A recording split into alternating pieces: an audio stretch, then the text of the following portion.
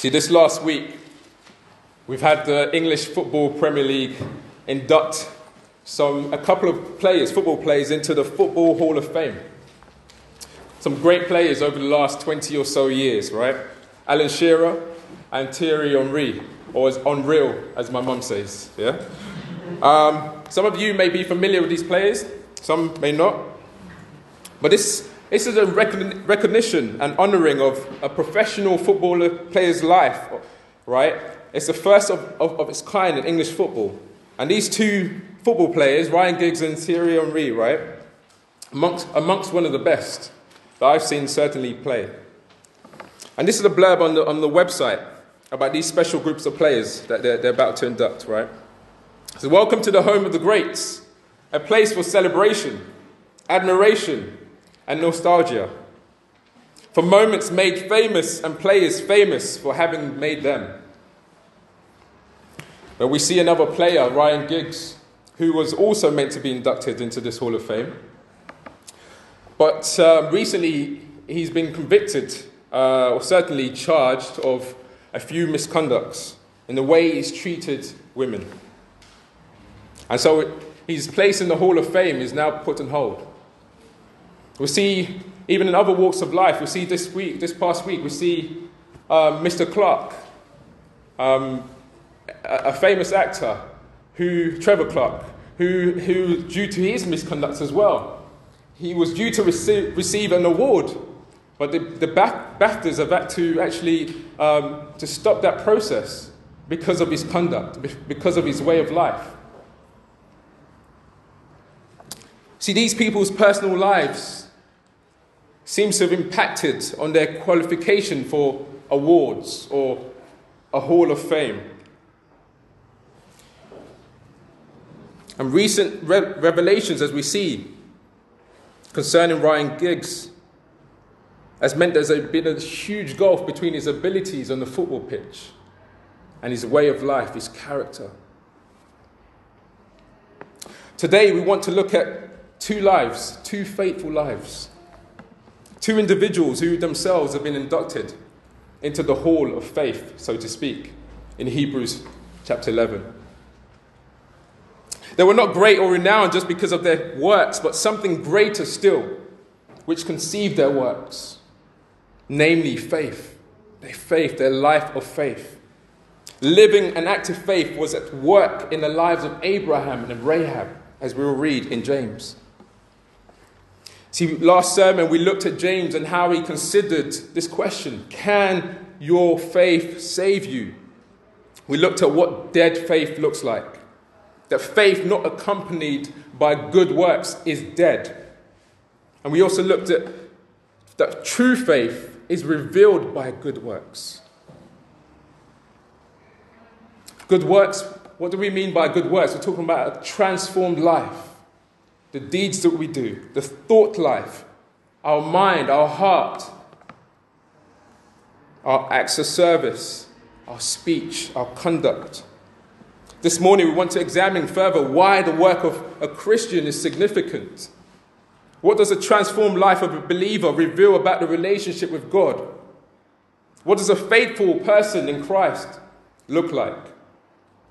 How can you be assured of your salvation in Christ?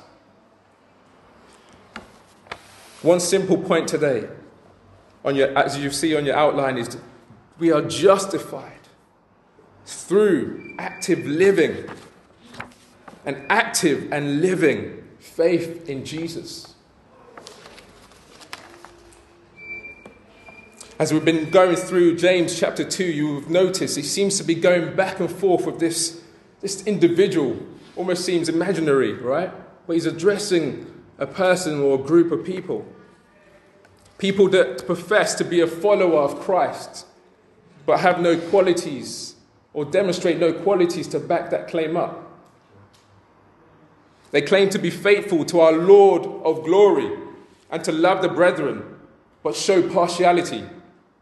They profess to give honor to our Lord Jesus Christ, but dishonor the image bearers of God.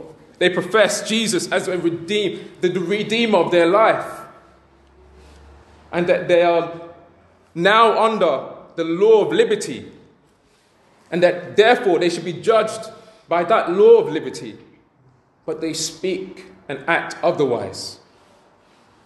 They act as if there is no judgment to come. They claim to know and experience the mercy of God flowing down from the cross where Jesus bled on Calvary. But they deny mercy to others in their judgment. See, now James throws this word, justified, into the mix. This is our focus today. We must firstly clarify something. You may have picked up on it, you may or not. If you're familiar with Paul's letters on saving faith, there appears to be a contradiction here with what James states in verse 21, verse 24, and verse 25. There's a contradiction, it seems, between what he says here and what Romans chapter 3 and Galatians 2 say. If we read verse 21, 24, and 25, it says in James chapter 2, verse 21 says, "Was not Abraham our father justified by works when he offered his son Isaac on the altar?" Verse 24. You see that a person is justified by works and not by faith alone. Verse 25. "And in the same way, was not also Rahab the prostitute justified by works when she received the messengers and sent them out by another way?" Here lies the controversial statement that caused Martin Luther to call this book in the Bible an epistle of straw. He couldn't quite understand what is James saying, that we are justified by works. That's not what the Bible teaches. When we take a look again at verse 24, you see that a person is justified by works and not by faith alone. On one hand, it seems that James is stating that believers are justified by works, a justification referring to the act of redemption and forgiveness in Christ Jesus, the making of a person just and right before the living God. It seems like he's stating believers are saved by works, meaning that the faith alone in Jesus' atonement is insufficient to save you. And rather that you must earn your salvation by your way of works and have faith in Jesus. What is often termed faith plus works, as we know, it appears that way. Surely justification, as its term, must be a one-time act. Or is there ever any assurance? Is there ever any assurance or security otherwise? When we consider the word justification, it illustrates a legal declaration of a believer's position before God. Is an act of making a sinner righteous before the holy God. To insinuate that continuous works can justify someone is to say that your position before God is not secure because it is reliant on the person themselves justifying themselves through their works. It would therefore be you'd be reliant on the number of works that you do, your quality of works, your consistency of works, your motive of works, the emphasis being on self-justification. Is that what James is advocating here? Is that not what false religion teaches? Is that what you have once believed, or is that what you believe right now? We live in such a self-justifying world. All you have to do is ask someone's question their integrity, or simply ask them, do you think you're a good person? And most people will say, yes, I am. They will reel off a list of things that they've done this past week, the conversations that they've had, the interactions. I'm good. That's what most people will say, right? We love to compare ourselves with others. I pay my tithe. I do my job before God. My job, I do it to honor God. Right? I'm a better person than so-and-so. My church, we're a sound church. That church over the road, I'm not quite sure about them. We do that a lot, right? Is this the type of justification that we understand James to be declaring here, or otherwise? When we look at Paul In Romans 3:28, he talks about, for we hold that one is justified by faith apart from the works of law. That sounds more like it, doesn't it? Justified by faith. Paul says that faith apart from works of the law. He's saying a believer is not declared righteous based on the works of the law, which is their ability to keep the law fully. No one can keep the law fully at all. We know you break just one, you break all the laws of God. Word, thoughts, deeds, acts. If I was to paraphrase Romans 4:21, it sounds like this. This is since the righteousness of God, namely Christ, the righteousness of God has come down apart from the law, distinguished from the law, manifested apart from the law. He has been revealed apart from the law, meaning separate from the law, and therefore believers are in right standing, made righteous through Christ, through faith in Jesus Christ. Paul makes the same statement in Galatians 2:15-16 when he opposed Peter at Antioch. When Peter was showing hypocrisy in the way that he was pulling back from the Gentiles when the Jews arrived. This is what Paul says to Peter in Galatians 2:15-16. We ourselves are Jews by birth and not Gentile sinners. Yet we know that a person is not justified by works of the law, but through faith in Jesus Christ.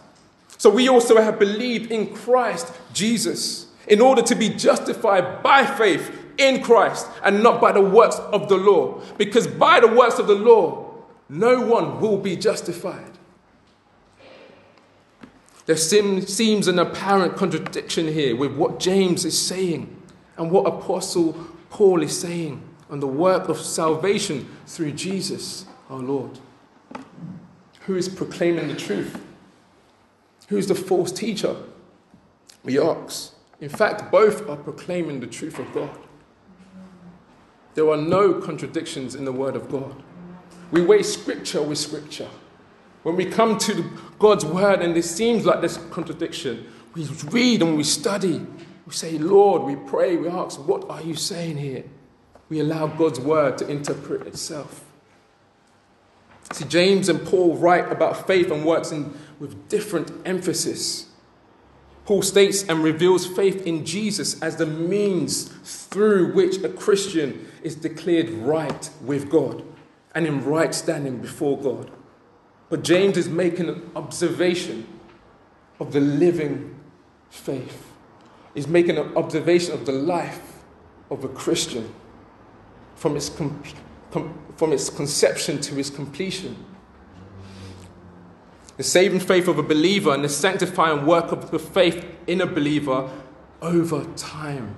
The evidence therein of an active faith is through these lenses that we examine our lives. We examine other people's lives.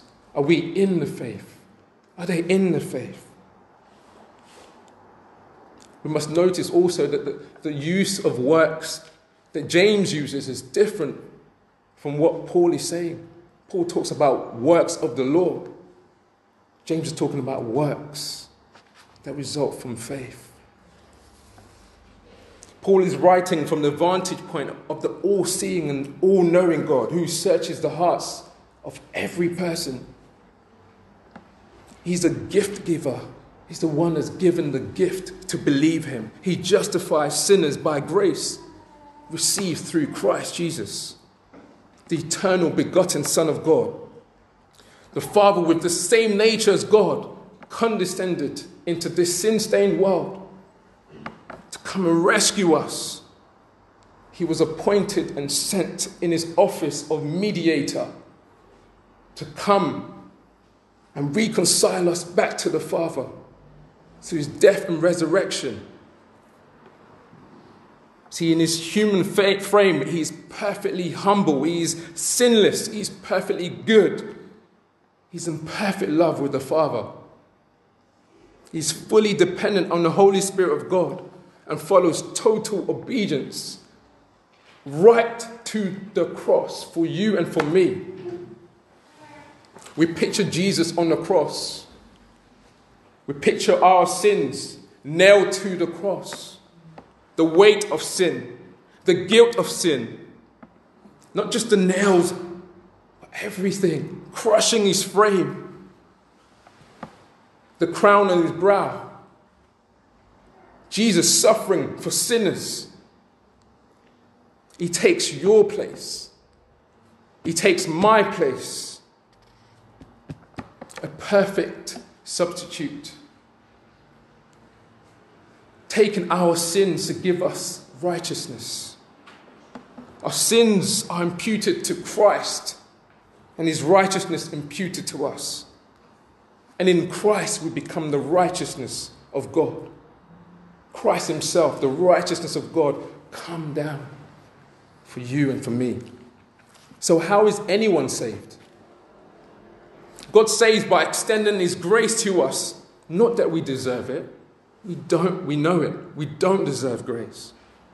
But that is exactly what grace is. Something we do not deserve. And he gives us that gift of faith, the gift of repentance, to turn to him, to believe in the person and the work of Christ, to repent from our sins and follow him. See, James' observation is from the horizontal perspective. He's talking about our relationship. How does that look like with God? How do you and I, as infinite beings, unable to know all things or see all things, know whether we're in the faith or not? How do you have your assurance that you are a truly disciplined follower of Christ? How do you know those individuals in your church are Christians, your family members, your brothers and sisters, your colleagues, your neighbors? You must observe your faith in action. Observe their faith in action. Look at their lives and their priorities. Look at your lives. I should be looking at my life and my priorities. Where are they? Those are tests. Am I living for my own glory and fame? Do I want to be in the hall of fame, am I living for the glory of Christ?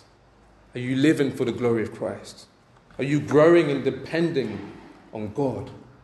Seeking each and every day to grow closer to God?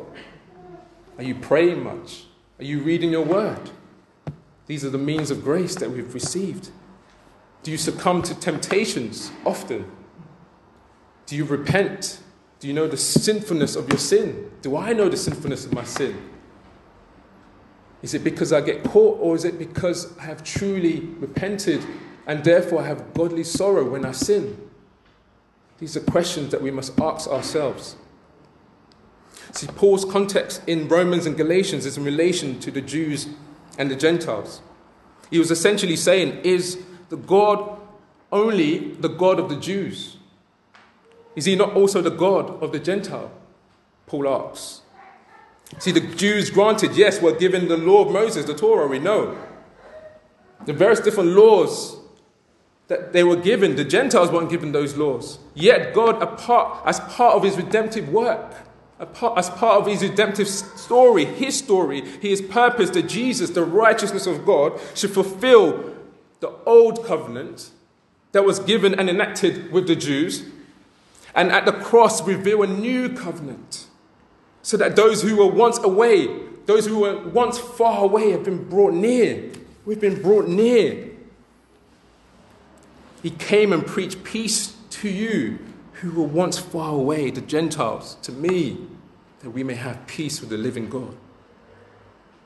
See, therefore, Paul concludes that Jesus is the object of faith for Gentiles and Jews. Both are justified by faith in Jesus and not by the works of the law. That's what Paul is saying. Faith is necessary if Jews and Gentiles are to be saved. We are all justified by faith. See, James affirms what Paul teaches. How do we know this? When we read James again, chapter 2, verse 23, which is actually James quoting from Genesis 15:6, which says, Abraham believed God. Abraham had faith in God, and it was counted to him as righteousness, justified by faith, receiving the righteousness of God through faith in Christ. In other words, that Abraham had faith in God and was made right with God. He was justified by his faith. When we go back to verse 21 again, we see it says, was not Abraham our father justified by works when he offered up his son Isaac on the altar? What does James mean by Father Abraham? See, Abraham as our father can illustrate or mean a couple of things. It can mean that, as James is writing, he's writing to the dispersed Jews. So these are dispersed Jewish Christians. It could mean that he's talking specifically to the Jews. Or he could be referring to those that Abraham presides over as the father of faith. Those who have believed in Jesus, those who are justified by faith, both Jews and Gentiles. Both can be true. And I would like to take James here in this context as saying and referring to the latter. Although James writes to these Jewish Christians, the mention of Abraham as our father requires the understanding of Galatians 3, 6 to 7. This is the verse we were reading earlier on, that just as Abraham believed God and it was counted to him as righteousness, verse 7 of that Galatians 3 says, know then that it is of those of faith who are the sons of Abraham. You see, Abraham, strictly speaking, was not a Jew. He was called from his pagan life to be a father of the heritage of the Jews. Right? He was called from the Ur of the Chaldeans. We know that. And at the time, the distinctions between Jews and Gentiles only came after the Exodus. We only have the word Gentiles because they became people that were Jews. So Gentiles are those that are not of the Jewish heritage. See, furthermore, Abraham's name means father of multitude of nations. God is gathering his people from all walks of life. So certainly the name of a person during this time of Abraham, we know how significant this was. So therefore those of faith it's not a matter of creed, colour, where you're from. But those who are sons of Abraham, how are you sons of Abraham? Only if you're in faith with the Lord, justified by faith. See, Romans 4:10 to 12 makes this clearer in that the righteousness of Abraham was an account of his faith before he obeyed the command of God to be circumcised. Circumcision was a way to be set apart, wasn't it? We are set apart from God. So he was not counted as righteous only after circumcision. He was counted as righteous before circumcision, before being set apart. So circumcision was commanded of him and his offspring as a sign that they were set apart. That was the point of circumcision. They were different because of their faith in God. So why was Abraham counted as righteous before being circumcised? So Romans 4:11 says this, to make him the father of all who believe without being circumcised, so that righteousness will be counted to them as well. To be counted to us also that believe and have faith. And then furthermore, verse 12 of Romans 4 says, and to make him the father of the circumcised, who are not merely circumcised, but who also walk in the footsteps. That's where we're going today. The footsteps of faith. How are you living? How is your faith life? Your faith life will determine, are you justified by faith? Your works prove your faith in Christ. So this is why James puts him forward here as an illustration, along with Rahab. Faith in Jesus sets one apart from the works of the flesh. A Christian is one that is set apart unto service and worship of God, and worship to God. However, faith is never apart from the works of faith. In the same way, faith, we're talking about a circumcision of the heart. A heart that longs for God, that seeks to live honorably, boldly for Christ. So what can we learn from the life of Abraham? One of the major lessons that we know, and this is our main point today, he had an active faith in God. He actively believed in God. When we read about Abraham, we observe that he was not passive in his faith. He did not just profess to have faith. He was not this, what we called easy believism. That, yeah, I believe. But there was no evidence. That's not what Abraham, that's not how he lived. His faith was active. See, James jumps right to the crescendo, if we can say that word, right? He talks and highlights the work of faith in Abraham. He jumps right to the sacrifice of his son on the altar. This was a great act of the work of faith working in the life of Abraham. But in order to appreciate that, we need to go back just a little bit. We see in Genesis 12 the call of Abraham. We see how the gospel was actually preached to Abraham. That's what the New Testament says. In Galatians 3:8, the gospel was proved to him. Genesis 12, 1-3 says this: the Lord had said to Abraham, leave your country, your people, and your father's household, and go to the land I will show you. I will make you into a great nation. I will bless you. I will make your name great, and you will be a blessing. I will bless those who bless you, and whoever curses you, and I will curse those who curse you, and all peoples on earth will be blessed through you. Abraham left everything behind. He left his country, he left his kindred, his family. Why? Because he believed God. He believed God and walked with God. He left what seemed a familiar territory in order to pursue God. Because God said go, and he was obedient. That's a life of faith. See, the result, therefore, Abraham obeyed. And the Bible says, so Abraham went. At what age? The age of 75. Age is nothing but a number. When the Lord comes calling, the answer is yes, Lord. Yes, Lord. In Galatians 3, we read, and I was talking about earlier on in verse 8, that the gospel was preached to Abraham. Why? When he talks about, in you shall all nations be blessed. Speaking forth of Jesus to come, that in Jesus all nations will be blessed. This was an example, a type. That was the gospel being spoken. That's what Galatians says to Abraham in the Old Testament. The word of God is amazing. The gospel was in Old Testament as well as the New Testament. It's always been justification by faith. We know, fast forward, we know about the Son, the promise of the Son, heir of Abraham's blessing. And then we fast forward through the sins of Abraham, the times of lying. Abraham wasn't perfect. He lied. He did things that were wrong. He committed adultery. He told half-truths, lies, essentially.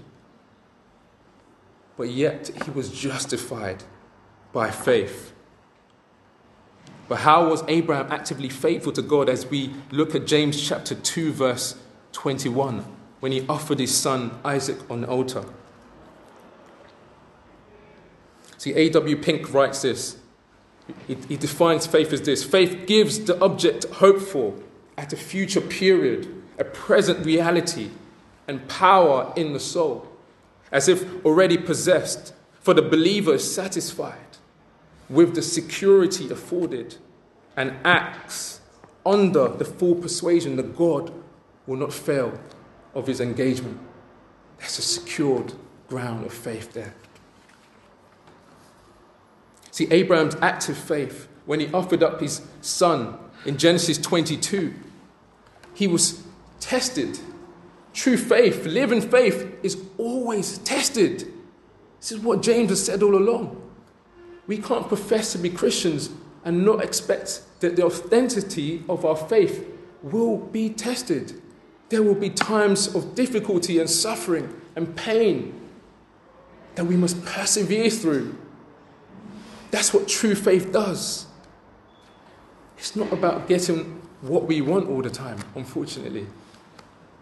The Father knows what's best and what's good for us. God's goodness is that he gives us exactly what we need. It doesn't look great for us sometimes because we suffer with things that we want, we don't get. But God working in us a life of faith and dependency upon him. See, as believers, we trust and we rest on God's promises now. That's what faith is. When we look at Abraham's life, in this time of sacrificing his son, the promises that God has made to him, that you will be blessed, he was resting on that promise still remains. I'm going to take my son to the altar, 3 days walk, going to the mountain. Doubts would have crept in. Thoughts would have entered his mind. The promise that you said of old, are they the same, O God? Are you faithful, God? You have said you will bless me through the Son. But despite what you say now, I will press on. Why? Because he also prioritized the worship of God. True faith, active faith, prioritizes the worship of God. When we worship God, we recognize that he deserves all glory. Abraham was taking Isaac to be put on the altar as a sacrifice, as an offering unto God. What is the sacrifice of your life that determines your faith? What do you bring to God? We're sinners, we know this. We bring our sins and we receive righteousness, but what is the sacrifice? What are you saying to the Lord? Lord, I've left this behind, that I may press on to lay hold of the things that you have laid hold of me. That's a life of faith, pressing on despite resistance, despite what you face. We see that active faith is also self-denial. Abraham had been waiting for Isaac, but yet he was able to deny himself the very thing that thought it could bring him the most happiness and pleasure. But he submitted that to lay hold of the greatest treasure, God himself. Self-denial. Sometimes it means counting our gains as loss, as Paul says. I count it all as loss for the gain of Christ.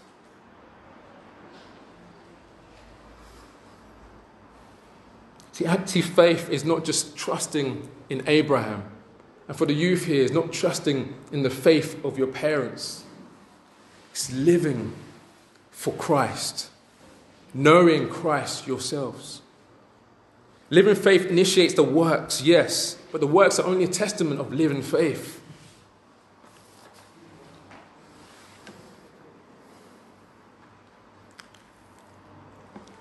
When we look at Abraham's life, it sees that faith, living faith, is never alone. It's never alone. It's active in its working and observed over time. Yes, it can be attested by men. It can be attested by us.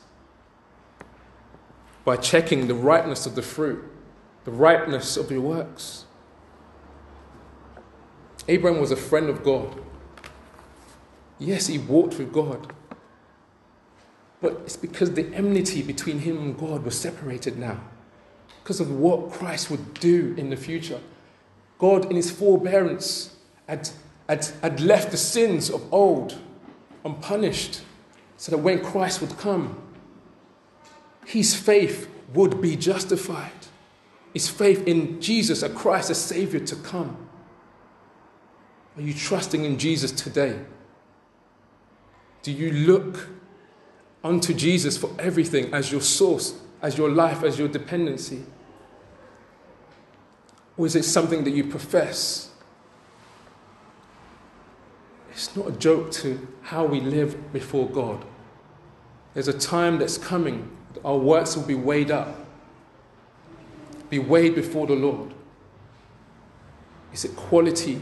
It's not quality because of the works you've done or your own ability, but is it quality because you're standing in the righteousness of Christ? that you have been clothed with. Finally, we just want to look at the qualities that we see, the lessons that we learn in Rahab, in the life of Rahab. Some may be familiar with the story. We know about Joshua, Moses' assistant. When Moses died, the Israelites were about to take hold of the promised land where God had sent them to, right? And we know that Joshua was then sent 2 spies to go to the land. But this land was fortified. When we think of Jericho, we're thinking of, for the youth, if you think of a cell, and there's 2 membranes, and it was fortified in such a way, it had 2 walls. And these spies were sent to go and spy this place. They got in, and they met this lady, Rahab, a prostitute. And she took them in, all above board, I must say. But she took them in faith. She knew of the qualities of the God who they served. There was something about them that was different. It could have been the way they were clothed or their interactions with them. But she knew that these people were of God's people. These people that were of God's people, that the Lord God, she says, who has made the heavens and the earth. We have heard of you. We have heard of your God. Tremors, fear has gripped our people, she says to them. Please, do kind with me. When you come, for I know truly the Lord is giving this place into your hands, but when you come, please spare me and my family. So Rahab hid these men. When she was sent for by the king had heard about these 2 spies that had come to spy the land. And she hid them. And she sent these people that were to come and kill these spies. She sent them a different way. She told a lie, right? But the point being that she stood for the God of the Israelites. She stood for the true and living God, to say that these ones will not die. That God has given this land to them. I believe in this God. See, faith had already been working in the heart of Rahab. By the time these spies had come to her, the Lord had already been working in her heart to draw her. The fear of the living God had gripped her and taught her to know that this is truly God. Others were speaking about this God, but this fear didn't turn their hearts to faith.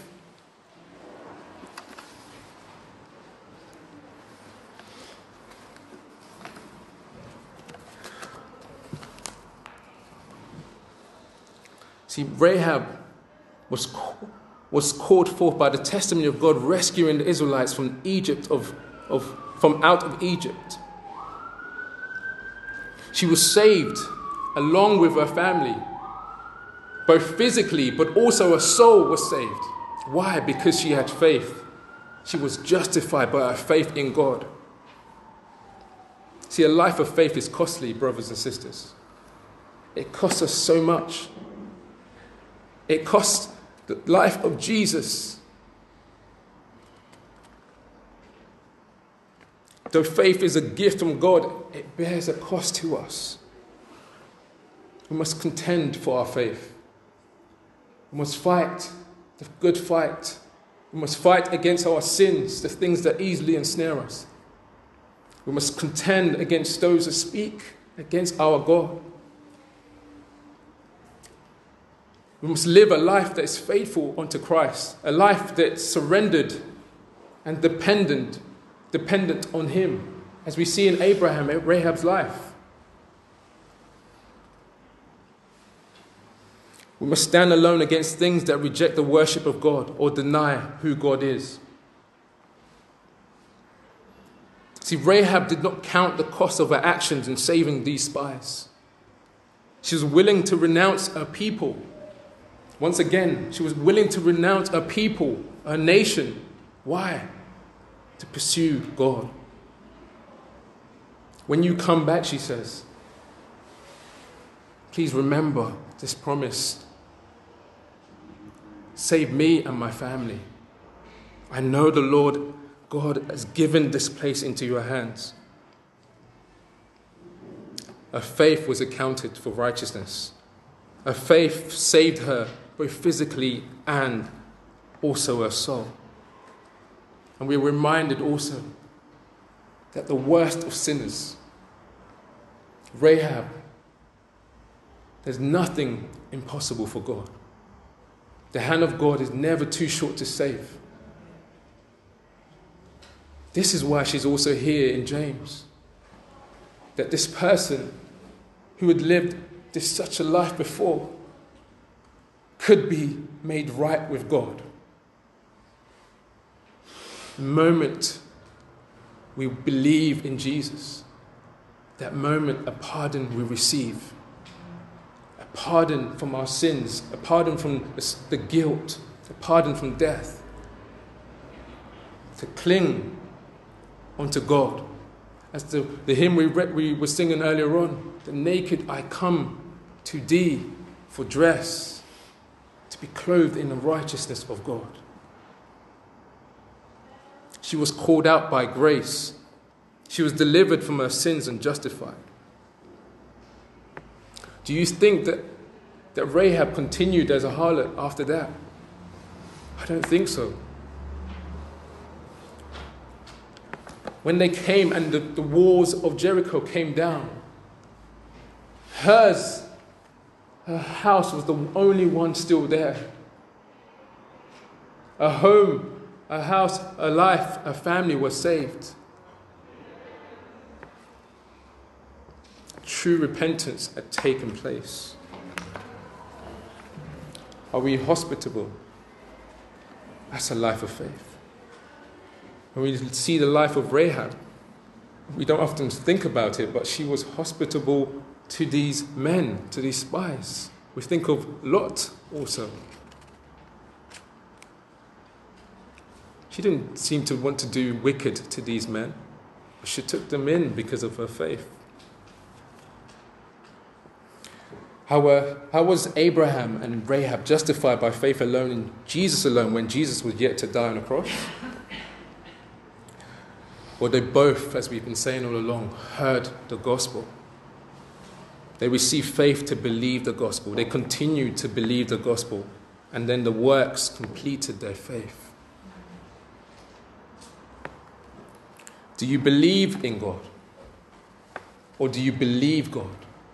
Abraham and Rahab believed God, and it was counted to them as righteousness. Are you growing in believing God? Are you trusting God? Are you walking by faith, or is it what you see? Do you feel that your life each day is a struggle? Struggle against sin, struggle against the world? Are you fixing your eyes upon Jesus? He is the author and finisher, author and perfecter of our faith. Faith is not getting all our heart desires done because I believed God or I believed in God for it.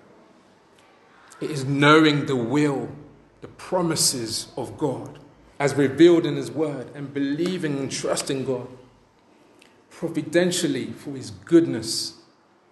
We pray God's goodness. God's goodness is that He has made us righteous. Whatever else He accounts to us is by His grace and His mercy alone. What we don't receive is because it's not part of His goodness. That's all we pray. Show me your face. Show me your goodness, O God. Whatever I'm going through, whatever I face at work, when it's challenging, when I'm going through the storms of life, when I'm struggling in my personal life, in prayer, in walking with the Lord, in sin, we cry out to God. Show me your goodness, O God. It's because of you I am justified, not by my works, because you have saved me. Are you overwhelmed by your sin? Could it be that your faith is weak because you're not growing and expanding the knowledge of the God of your faith? Let's return back to reading our Bibles each day, wanting to know God more and more, to see the beauty of the gospel of Christ and the work that he's done on the cross. The hall of faith is not for perfect people, nor is it for those with great abilities. Those people in Hebrews 11, it's not because of the great and good things that they did, their works, the great things that achieved in the sight of men. See, men and women that live an active life of faith are those that have been justified by faith. Active, James says. Active along with works in Christ, and is therefore completed. That faith is completed by our works. It's a proof that we are justified by faith in Christ. Amen.